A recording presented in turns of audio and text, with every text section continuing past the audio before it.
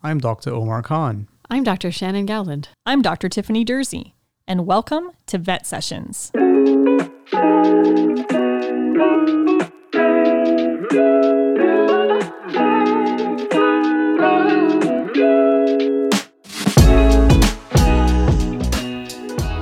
Welcome back to Vet Sessions. My name is Dr. Tiffany Durzi, and I will be your host for today. Today we have Dr. Hannah Mackellar with us here at the podcast studio. Dr. Mackellar graduated this past June, which is only a couple weeks ago, from the Ontario Veterinary College, and she was the class valedictorian. Oh my gosh, Hannah, that's amazing. Thank you. She gave a very inspirational valedictorian address at convocation, and I thought it would be a great idea to have her here on the podcast to talk about what it is like to be a vet student. So welcome, Hannah. Hi, how are you? I'm well. How are you? Very good. So exciting. Class valedictorian. Yeah. Oh my goodness. So I tell you, before we dive into that, usually I ask people about their career pathway, but since your career is only a few weeks old, yep. I figure instead you should tell me about yourself and how it is that you came to study veterinary medicine here at OVC. Yeah, I feel like I have a pretty standard story. Okay. Like most people who got into vet school or who want to be vets, I started kind of dreaming of being a veterinarian when I was a little kid, and I had a really lovely giant schnauzer named Harley who kind of inspired me to want to be a vet. And then when I went to my undergrad at Mount Allison University, I got really involved in research and science. I just loved it so much. And it kind of like, I feel like veterinary medicine became more than just a love of animals for me. And it became a way to like apply science to improve my community and to like serve a purpose that I really believed in, which was protecting animal welfare. And that brought me to applying to vet school eventually. I did a master's because I thought, maybe I want to be a research scientist, and I hated research. And what did you do your master's in? I actually studied migratory shorebirds. So I was an ornithologist briefly. So I went out to the Arctic and I like caught them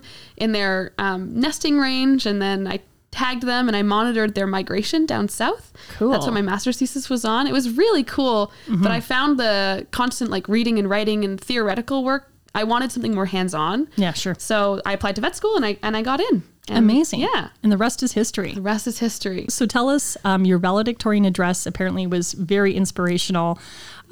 Give us the Coles notes. Give us, the highlights. So tell me, what did you talk about? What kind of inspirational things did you have to say to your class and your classmates and parents and friends? So when I kind of thought about creating this speech, I basically wanted to cover all of the major, I wanted to cover past, present, and future. That's kind of how I structured this speech. And it was really important to me to not gloss over the challenges and the difficulties in all of those components, past, present, and future. So it was important to me to talk about the joys of getting in and the struggles of kind of that process of never really knowing where you stand. And of course it was super important to me to talk about the pandemic and kind of the trauma that came with going to vet school online and how challenging our years were. Because obviously everyone's veterinary education experience is different, and all of them I think come with significant challenges. But for our class, it was a really, really exceptionally challenging experience, I think, and for the classes associated with COVID in general. Because you would have had one sort of quote unquote normal year, and then and so because you started in what year? 2019. 2019. Okay, so then you were okay, and then by 2020 things kind of went strange. Yeah. So the second half of first year or the last part of first year. Okay. And then second and third year, which in my mind are the hardest years. Sure. Those were all online. And I found that quite challenging as an extrovert. I think a lot of people did anyways. And then I really wanted to talk about how that kind of showed that we're really resilient and that we're capable of doing more than we think. And then kind of talk about what it means to be a veterinarian. So there's this quote that I read at the start of first year. It's actually just outside the OVC main building, which is that the work of the veterinarian is for the good of society. And I remember when I read it in first year, I couldn't really understand what that meant or why that would be. I think it's the motto of the OVC. I'm actually not totally sure, but I couldn't really wrap my head around the significance of that statement. And now that I'm at the end of it, and now that we've gone through a traumatic global catastrophe that I feel revealed a lot about society, it became really clear to me the many ways in which veterinarians are good for society. So I talked about that for a little while. And wow, that's great. Yeah. And then I kind of ended by talking about mental illness in the profession and how it's important to keep, protect yourself. And it's even more important to be well than it is to be a vet, I would say. Sure. And then that was it. Yeah, because you know what, I did see a clip that was on Instagram, and you did make mention to the wellness and how important that is, and that it is important to be well first. And it's interesting because I think when you look at how we all identify, if I meet somebody at a party, hey, how are you? What do you do? I identify as a veterinarian. Totally. Like that's really the number one before anything, before identifying as a female or a mother or whatever. Like crazy, right? Yeah. So, but that's often the first thing that sort of pops out. So I think it's one of those professions that we really are, it's our lifestyle. It's, and should it be, maybe not, I don't know. Maybe there are times where we should, put it to the side. So that's very inspirational. Mm-hmm. Yeah. Thank you. I feel like it's one of those professions, since you choose it so young and it's such a tumultuous journey getting to it, of course you take it on as such a big part of your identity because you've worked so hard for it. But yeah, I do think that comes with like it's a blessing and a curse. Absolutely. Sure. Yeah. So tell me, what kind of advice are you giving either your classmates or even new veterinarians? So, students who are already in the program, maybe going into first year, second year, third year, final year, whatever. How can they better either prepare for their years at OVC or any vet school in general? And as you reflect back, what kind of advice do you give people? That's a hard question. I feel like it's so hard to know exactly what everyone has gone through leading up to it. But as a generality, like for me, I kind of went through a relatively non-traditional route to get to OVC. And at first, when I got here, I very much felt like I was different, like I didn't really belong, like I hadn't gone through these bio. I did this like liberal arts degree, you know what I mean? I was like, that's great. Yeah, but that's important because I think some people think that there's only one pathway and that you have to, identify as a vet at the age of like 3 years old and you have to take animal biology at the University of Guelph before you get in. But that's not the case, right? Yeah, so not for everyone. Mean, I wouldn't change anything for sure. Yeah, it definitely, I feel like prepared me in different ways. But I think it can seem insurmountable in so many different ways. Like OVC is a lot of work, but it's also a lot of prestige and it's a lot of competitiveness at times. And it's really, really intimidating. And I think it can make you feel like small and like you're not capable. But I think it's really important to remember that it's an institution made up of people who were in your same shoes and that like as hard as it can feel and as daunting as it is, everyone gets through it and everyone through their unique abilities and skill sets makes the profession and the school better. Like I think if everyone was the same, then it's such a cheesy thing to say, but I think if everyone was the same, it would be a much weaker profession and a much weaker school. And so for me, a lot of vet school was coming to terms with the fact that I maybe did think about things differently than my classmates and really starting to embrace that. And I feel like once I did embrace that, I found a lot more success. Absolutely. And, touching on the part that you said about competitiveness, I mean, it's so competitive to get into vet school, but some exciting news from here. One of our staff members just found out that they got into the first year next year. So Charles will be going into OVC class of 2027, I think. Yeah, oh my. We love Charles. Go Charles. Love him. Go Charles. And so shout out to him. But I think what's, I've said to him is that it's so hard to get in and so competitive to get in, but, and the selection process is so tough. But once you get in my opinion, they do everything they can to keep you in, and your class will help you rise to the occasion. But when you're used to being so competitive, it's hard to say, hey, look, like don't worry about it. I mean, obviously you need to learn the material, but marks, don't matter as much. But it's hard when you're waiting outside the exam room and everybody's nervous and everybody's talking about marks and that kind of thing. So tell me more about the competitiveness. How do you handle that? How do people handle that? What would be your advice there?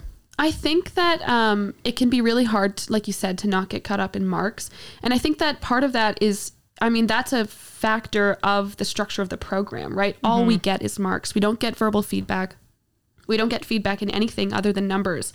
So it becomes imperative if you're hoping to become a better vet to really pay attention to those, because that's the only feedback that you're getting, or it can feel like it's really important to pay attention to those and to compare yourself with others, because like, if that's the only feedback that you're getting from the institution responsible for training you as a vet, then that feels like the only information about whether or not you're going to be good at it. But I I think we can all say with certainty, having gone through the program, and I'm sure you, especially as like a seasoned vet, that people with the highest marks aren't necessarily going to make the best vets, and vice versa. Absolutely. And I know that there's like competitiveness among classmates at times, although I feel like that has gotten better over the years. That's the sense that I get talking to other people who graduated at previous times. It can be difficult. Like, and again, I know some schools actually, and I can remember listening to another podcast, and they were talking about at Yale University that in this particular course, they gave the students the option to go to pass-fail. So did they want marks? Do they want a grade? Or do they want to pass fail? And the class actually voted for the marks. And so I think again, there's a little bit of a societal change saying, hey, look, like, do we need to focus on the marks, and particularly once you're in the program? So I think that's really interesting. And then of course, the program is designed and again, this is just my little bit of information that I know from working here, but and I'm not on the higher above academic board or anything, but is to pass the North American veterinary licensing exam, right? Yeah. And so you have to pass that, which is interesting because actually when you write the exam, as I recall, you do get a number, but you actually don't know what it's really out of. Yeah. So because they throw out a lot of questions. Yeah. So you get this like rando number, like, 425, and you're like, what the heck does that mean? And really you're just looking for the words pass or fail. Yeah. And, I understand that they have to test because you have to make sure that your veterinarian, has enough information. But trying not to focus on marks. And I've heard, including myself, people giving advice saying, hey, try to enjoy the moment. You've worked so hard to be in vet school. Try to enjoy the program, try to take a moment sometimes during stressful periods and just take a breath and look around you and absorb it and be happy that you're here, but it's easier said than done, right? So yeah, absolutely. I think it's so important to try to take in the moment and acknowledge everything that you've accomplished. But I also want to say that as someone who like really struggled through the program, and as someone who really like resisted the teaching philosophy of the OVC, like it was so different from anything I'd experienced. It was very test oriented, very fact oriented, very little discussion, all those other things. That's okay. I think that if you struggle, and I think that if it's really difficult for you to enjoy vet school, I will say like that is very hard, but if you can't find a way to be positive, but you can find a way to get through it, like that's okay too. I think it's important to allow people to also sit in feelings that may be coming out of a real sense of injustice, or a real sense of like difficulty that is valid. Well, and as I recall, and you tell me your experience, but first, second year is sort of very book heavy, and again, like how do you teach the principles of veterinary medicine? There's a lot of, rote memorization and trying to understand concepts and that kind of thing.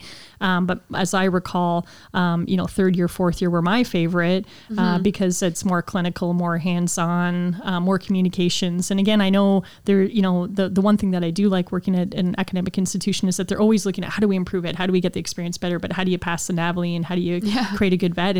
And with actually all the information that's out there, again, I graduated 20 years ago. There's so many concepts that we need to know better now, everything from diagnostic imaging to advancements in disease treatments and diagnostics and that kind of stuff. And the program, like the information is just too massive, really. Yeah. And because we still have to study for the NAVLE anyway, dogs, cats, horses, cows, pigs, etc. Right. And it's just too much. Like at one point you'll wonder if the NAVLE will sort of break apart, and maybe you're going to have to learn to be a small animal vet or a large animal vet. And there's just not enough time unless they make the program like 10 years. Like, can you imagine if vet school was 10 years? Would you survive? I think I'd go to medical school. maybe. Yeah. So it's so interesting. Now, sometimes people will give advice and say, try to enjoy vet school, try to get involved with your class. Myself, I always tell people to play hockey. Yeah. So I still play hockey, but that was kind of a big part for me, and I met a lot of people there. How did you get involved? Like, what were there clubs? Were there teams? Was it just, getting to know your classmates? Was there anything memorable for you that you enjoyed? Yeah, I was involved with the community outreach club for a lot of my time in vet school, and that was really fun. A couple years in a row, I ran the cat shelter building competition, which was really, really lovely. So it's what's that? It's basically like making winter cat shelters that are then distributed around Guelph and around Stratford as well for cats to sleep in, like feral cats and outdoor cats. Yeah, that was really fun. Probably the biggest highlight for me in terms of like extracurricular involvement was the 4th year play, which I co-directed with a few of my classmates. So Mel Felker, Brittany Solomon, and Nicole McLaughlin. So for people that don't know what that is, tell us about the tradition. Yeah. So the 4th year play is an annual tradition where the 4th year class puts on like basically a sketch show where they do a bunch of spoofs of things that have happened throughout the year. And in our case, we had a combination of live sketches, like on stage, little plays, and digital things. So our class was amazing at editing the videos. I couldn't believe it. Like, well, you put it together like fairly, because as I recall, like, so this is usually a tradition that's been going on for, I don't know how many years. Yeah. But I think during COVID, it was a bit difficult. So I think there was a couple of years where maybe they didn't have an official 4th year play. So this is the first time since COVID that it's been in person. We had never seen one. Yeah. And there was, hundreds of people that came, including myself, and you come and you kind of watch and support. And so, faculty and staff and all that will kind of come and watch, and students. Yeah. And so, you guys had a good time. You were very good because, as I recall, you also are into improv. So that's kind of your, is that how you sort of deal with extracurricular, stress, like doing something kind of fun? Is that your... I think so. Drive? Yeah. I feel like improv is nice because it's just an opportunity to like relax and kind of not think about anything at all and just kind of go with your gut and have fun with your friends. That's how I see it, at least. And for me, that was really, really important because I found OVC to be like very stressful and very obviously heady, like lots of thinking constantly, memorizing constantly. And I think that's so important to get through the program. Like you said, whether you're involving yourself with your classmates or even your community outside of OVC, maintaining those relationships with your friends outside or within OVC, all of that is super important to get through the program. Yeah. And then tell me, because I remember with your externship, so between 3rd and 4th year, students have to find a placement, usually in Ontario, but not always. And then they work for, is it 8 weeks or 8 weeks? And then I feel like you went somewhere really special. So tell us about that. I went to Whitehorse. So I went to the Yukon and I was at All Paws Veterinary Clinic, which is one of only 2 clinics in the entire territory. Wow. Which I didn't really realize that until I was there. And also it serves a large portion of Alaska as well. So and why Yukon? Like why? So my aunt actually lives in Whitehorse. What? So I had been there once before and it was just the most beautiful place. I thought I was so excited to have the opportunity to go back because I knew that other people had gone to the Yukon in previous years, like before me. And you've never been there prior to that? I had been there once before. Okay, And I just thought it was so pretty and beautiful. And I wanted the opportunity to do my externship somewhere where you wouldn't have like a referral clinic, because then you get to learn so much more. And that's exactly what happened. So any case that came to us, like we were in basically. Yeah, or the other drive clinic. to Edmonton like 15 hours away. Oh my. Right. But other than that, it's like living on an island, but you're not on an island. Yeah, exactly. So I got to learn so much. That the doctors at All Paws were amazing educators. They really, really put a lot of time into like taking us under their wing and really making sure that we understood what we were doing and could run our own appointments. And I feel like I grew a lot and learned a lot. Yeah. So at what point do you have to start looking for an externship? Because I know one of our second year students asked me to ask you that. So when should they start planning if they want to have a specific experience or clinic in mind? Yeah, so they tell you that there's a specific date when you can start emailing and start contacting the clinics. So don't start emailing them 4 years early. Before you get into vet school. That's just not a cool move. Okay. Yeah. Get away from that competitiveness. Right. Release that's that true. energy. That's true. That's true. Okay. I emailed the first day that we were allowed to, and I emailed All Paws directly, and I was like, I'm really interested in your clinic. Yep. Here are the reasons why. Here are why I think I could be a good fit, just like any job application. Great. And that's pretty much it. They got back to me, and they had availability, and a lot of times it's very simple. It's not necessarily like a big interview process. Some clinics will want to do an interview. I think that the most competitive ones are around Guelph because obviously it's cheaper to stay home. But I think the important thing to remember is that 8 weeks does seem like a lot and it seems like a really big deal. But even if you go somewhere that's not your ideal experience, it's not your first choice, you're going to be okay. Like you'll get through the 8 weeks and then you can go through the rest of your 4th year. Okay. So then, so some people, the summer between 3rd year and 4th year, you do your externship, it's 8 weeks. And so most people, as I recall, will do May, May, June, I think, right? So then you could have July, August off. And so some people will do summer rotations. So what do you think? What's your advice? Do get some summer rotations in there, work and make some money, do both. Why would you want to get some summer rotations in? Because in final year, the whole last year of your veterinary career here at OVC, you're doing internships typically. And so you've got so many rotations throughout the different departments and hospitals here at OVC, and then there's some external electives as well. So that whole final year is clinical. So why would you want to do some in the summer or not? Yeah. So my recommendation would definitely be to do some in the summer if you can. Like if you can afford to not work during the summer, definitely pursue that, because otherwise you end up having to fill your every single week of your fourth year. No holidays. No holidays. Time off to study. Yeah, except for your one, I think you get a study week, which is often a week that people will choose to write their NAVLE. Okay.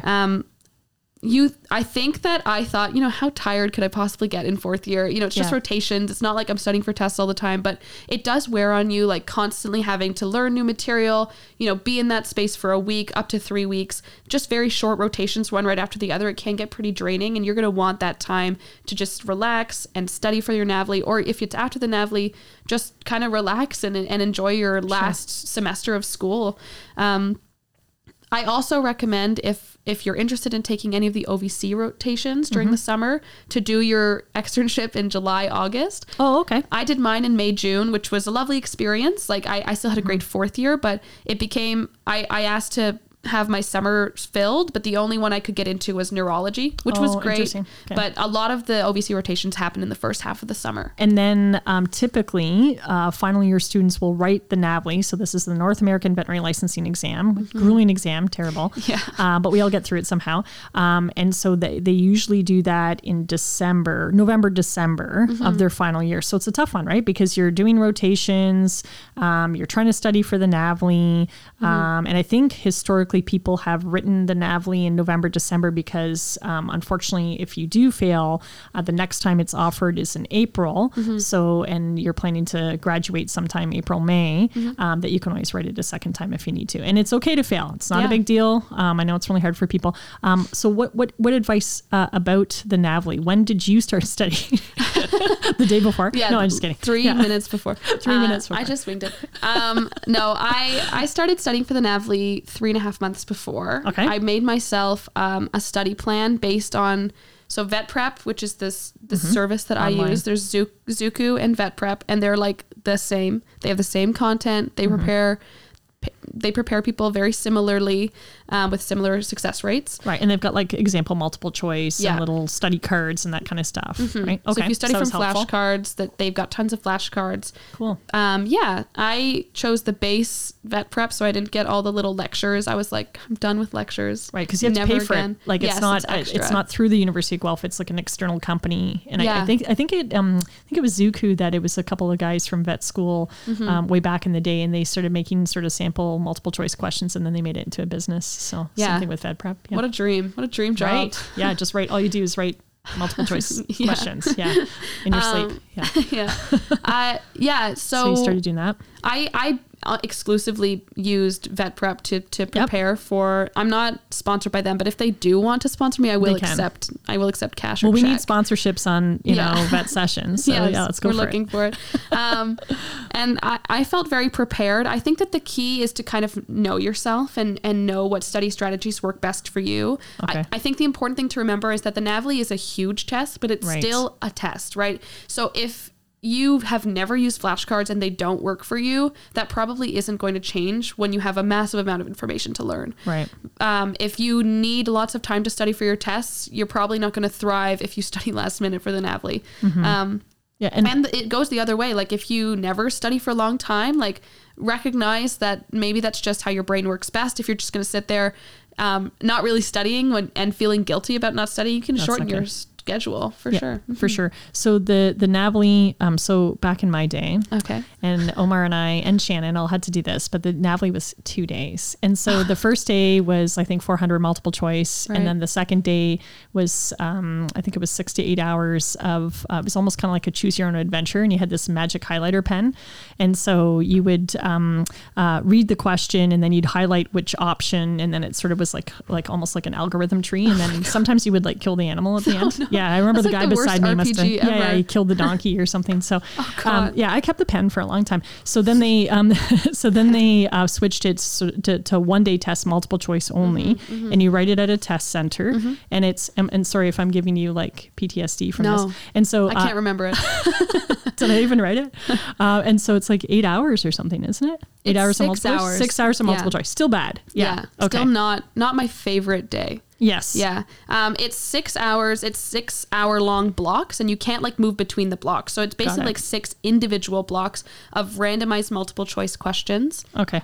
And 6 hours total though. 6 hours total. And then I think there's like an hour of break time. So it's actually a 7-hour experience, but 6 hours of testing during that. The NAVLE experience. The NAVLE experience. Sounds like a ride. Oh my God, what a ride. But somehow we get through it, right? So it's mostly sort of multiple choice, or entirely multiple choice. Exclusively multiple choice. Yeah. Okay, great. So then you study 3 or 4 months ahead of time. You read your notes. You kind of use the vet prep. What I have said to some students is that during their final year rotations, the other thing to consider is that each day just pick one item to sort of focus on learning. So say, okay, like today I did a parvo vaccine. So today I'm just going to read something about parvo, review my notes and just sort of prepare that way. Yeah, I think that's great advice. I feel like it's important to get variety because you can sometimes find yourself studying and restudying the stuff that you already know just because it makes you feel comfortable. Like it makes you feel like you've got a strong sense. And that's great. I think if you need to do that to make yourself feel a little more confident, then you should. But it can lead to putting you in a position where you haven't studied the stuff that you don't know as well. Like for me, for example, a week before the NAVLE, I was like, oh no, horse derm. I don't know it at all. I don't know anything about horse skin.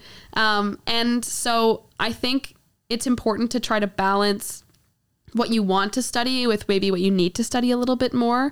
And I think the most important thing with the NAVLE is having a plan going into it and trying your best to stick to that plan. So like creating a study plan that's balanced based on what the NAVLE covers, because not just what you like, which I mean, you have your whole life to learn about what you like.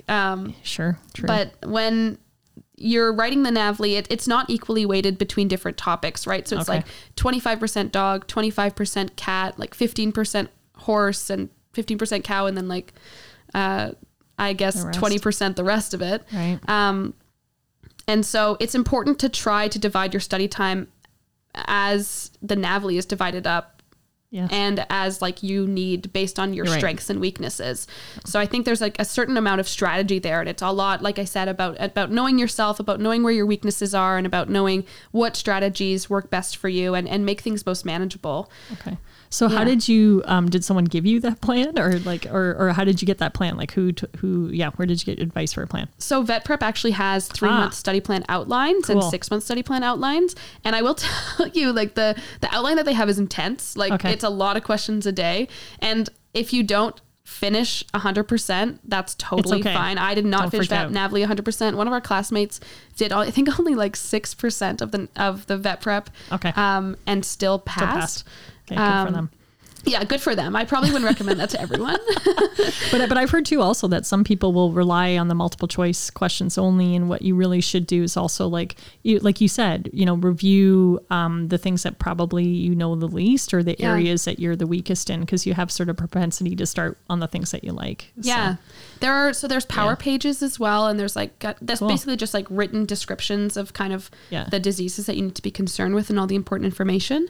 For me, what I did was basically I did my whole study plan. I did a 3-month study plan in 4 months so that I had lots of time to mess up. And that's a good idea. That's great advice, because you're right. Like maybe you should give yourself extra time because maybe this week you're not feeling well, or that week you got a really crazy rotation or something like that. So you got to give yourself lots of time. Yeah. And some rotations will be busier than you expect. And some of them, like I remember I thought surgery was going to be really, really busy. And one week it was so busy and the next it was like dead. So I had lots of time to study. So it can be hard to predict. Okay. And then at the end of that 4 months, I had basically a week left. And that week I just read all the power pages for the things that I was the weakest on. So like horse dermatology and things like that. And for me, that was successful. It might not be for everyone, but that was definitely a good approach for me. So basically, so you're doing your 4th year, maybe do some rotations in the summertime, maybe work, whatever.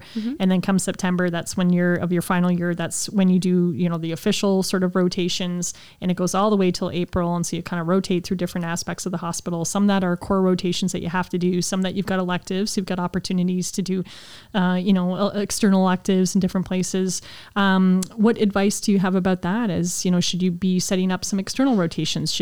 How far in advance should you do that? Or was there anything that you particularly loved and you said, oh, you should, check out something? Yeah. Yeah. So I think my like number one piece of advice with rotations is to be aware that some of them will fall apart. And like the ones, sometimes you're going to, make all these plans for 4th year and then it's not going to work out, and that's totally okay. You'll still be fine. You'll find somewhere else. Yeah, you'll find somewhere else. Like, I promise you'll be okay. I had some friends who had like multiple rotations kind of fall through at the last minute. I tried to go to North Carolina to do the SBA rotation and I wasn't able to go. And that was totally okay. There are some rotations, for example, if you want to do if you want to do zoo medicine, if you want to do an ASPCA rotation in North Carolina, and a couple other rotations that are pretty competitive to get, you have to apply to those early, but they'll tell you ahead of time how to do that. And so tell me, was there any, and I guess you can't necessarily share specific names and you don't have to, but any like favorite rotations and you're like, oh my gosh, like I didn't think I'd love this and I just totally loved it? Or no? Oh my God, I hated them all. Horrible. I had this one PHC rotation. Oh my God. Man. No, I honestly, I was so surprised because, full disclosure, I really disliked vet school before my 4th year. Like, I didn't like doing a lot of tests. I'm just not really a bookish. I really wanted to be hands-on. And with COVID on top of it, it was tough. It was Challenge. Really hard. Yeah. And I loved 4th year. Like, so I loved all my great. rotations, and not everyone feels that way, but I just, I really, really felt so grateful to to have this opportunity to like be in the clinic, but still be a student. It's such a unique position to be in, where you're encouraged to involve yourself, but people recognize from the get-go that you have limitations. And so you're kind of in this like safety net where you have the opportunity to ask questions to people who know so much and are so willing to teach. And on the other hand, you've got your own kind of responsibilities. It's a really exciting time. It is cool. Yeah, it's so awesome. Do you think COVID made you more grateful? Was there anything good that came out of it? I think it did. I mean, I think there's a lot of good that came out of it. I think it taught us a lot about, what we really value. And for me, definitely, it made me feel more grateful. Like, every day that I was in the clinic, I would just think like, oh my God, can you imagine if, I feel so bad for people who had COVID during their 4th year. Yeah, losing that opportunity is such a shame.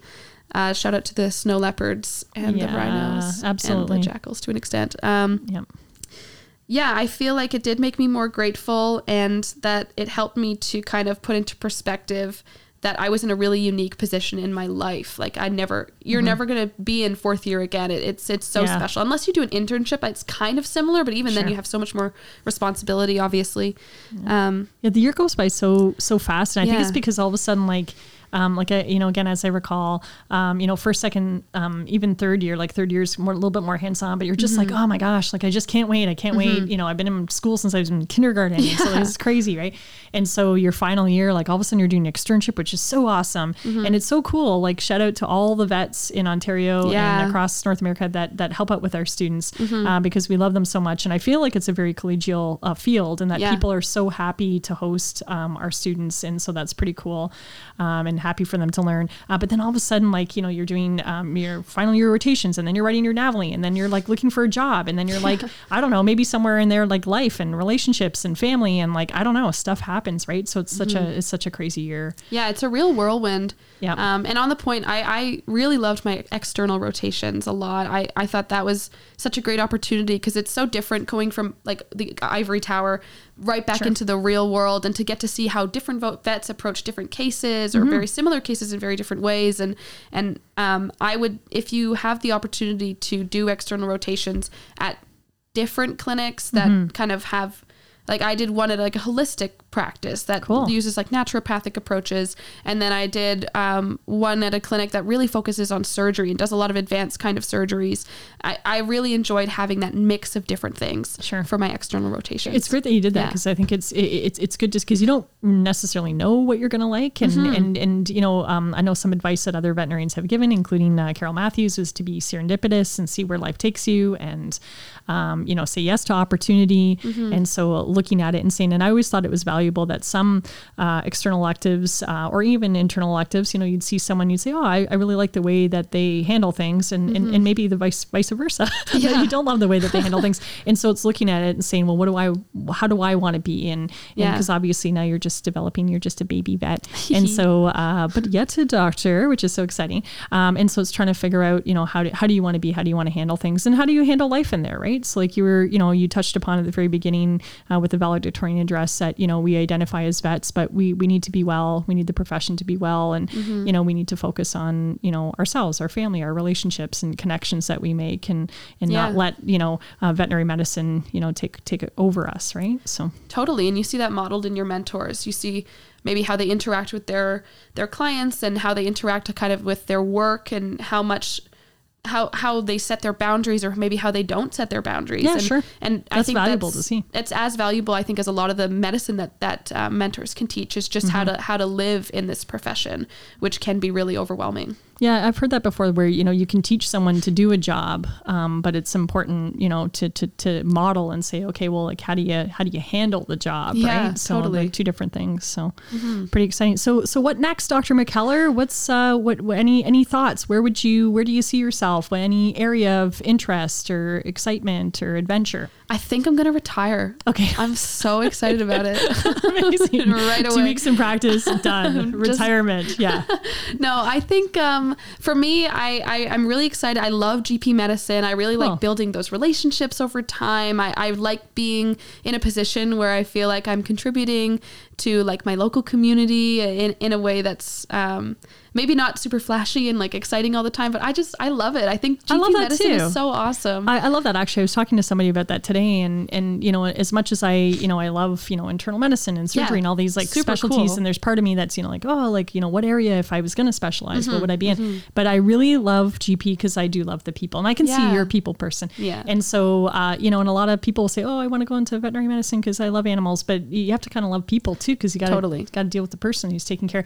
And I love the relationships that I've built in GP practice over the years. And in fact, I was saying to someone today that, you know, sadly, when an animal passes away, sometimes it can be really hard for us as practitioners because it's almost like a breakup with the family. And if they don't get another pet, I may not see those people who, you know, over the years, I kind of consider themselves as, you know, like friends. And so it's sad sometimes when those relationships are apart. So I try to, you know, again, remember all the connections that I've made over the years and hope that you make some kind of positive difference somehow, somewhere. Totally. No, I think that's so true. I think it's like a really beautiful opportunity. I thought I wanted to specialize in internal medicine because I thought it was so cool, but I just really missed the continuity of the cases. And like you said, those relationships that you build. So I hope what's next for me is a career in GP medicine. Awesome. I think community outreach. I think you'd be amazing at all that. Yeah. And then of course, like, you never know where you'll be in 10 years. Like, I didn't think I'd be sitting here right now doing a podcast. Me neither. I don't think podcasts were invented at that time.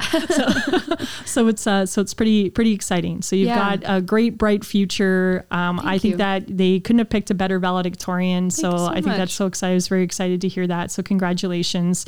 And so exciting that you've got a whole life ahead of you of some pretty exciting opportunities. And so I can't wait. Maybe what we should do is have you back on the podcast in 6 months, and we'll see if you're retired or not. See how that retirement's going. Exactly. And then you can tell us more. So any final words or thoughts? I think to anyone who wants to get into OVC, or to anyone who's in OVC, I know it's a struggle, and no matter what happens, give or take this profession, you're still amazing. The impulse to care for animals, I think, is a really beautiful thing. It's something to treasure, whether or not you can do it as your career.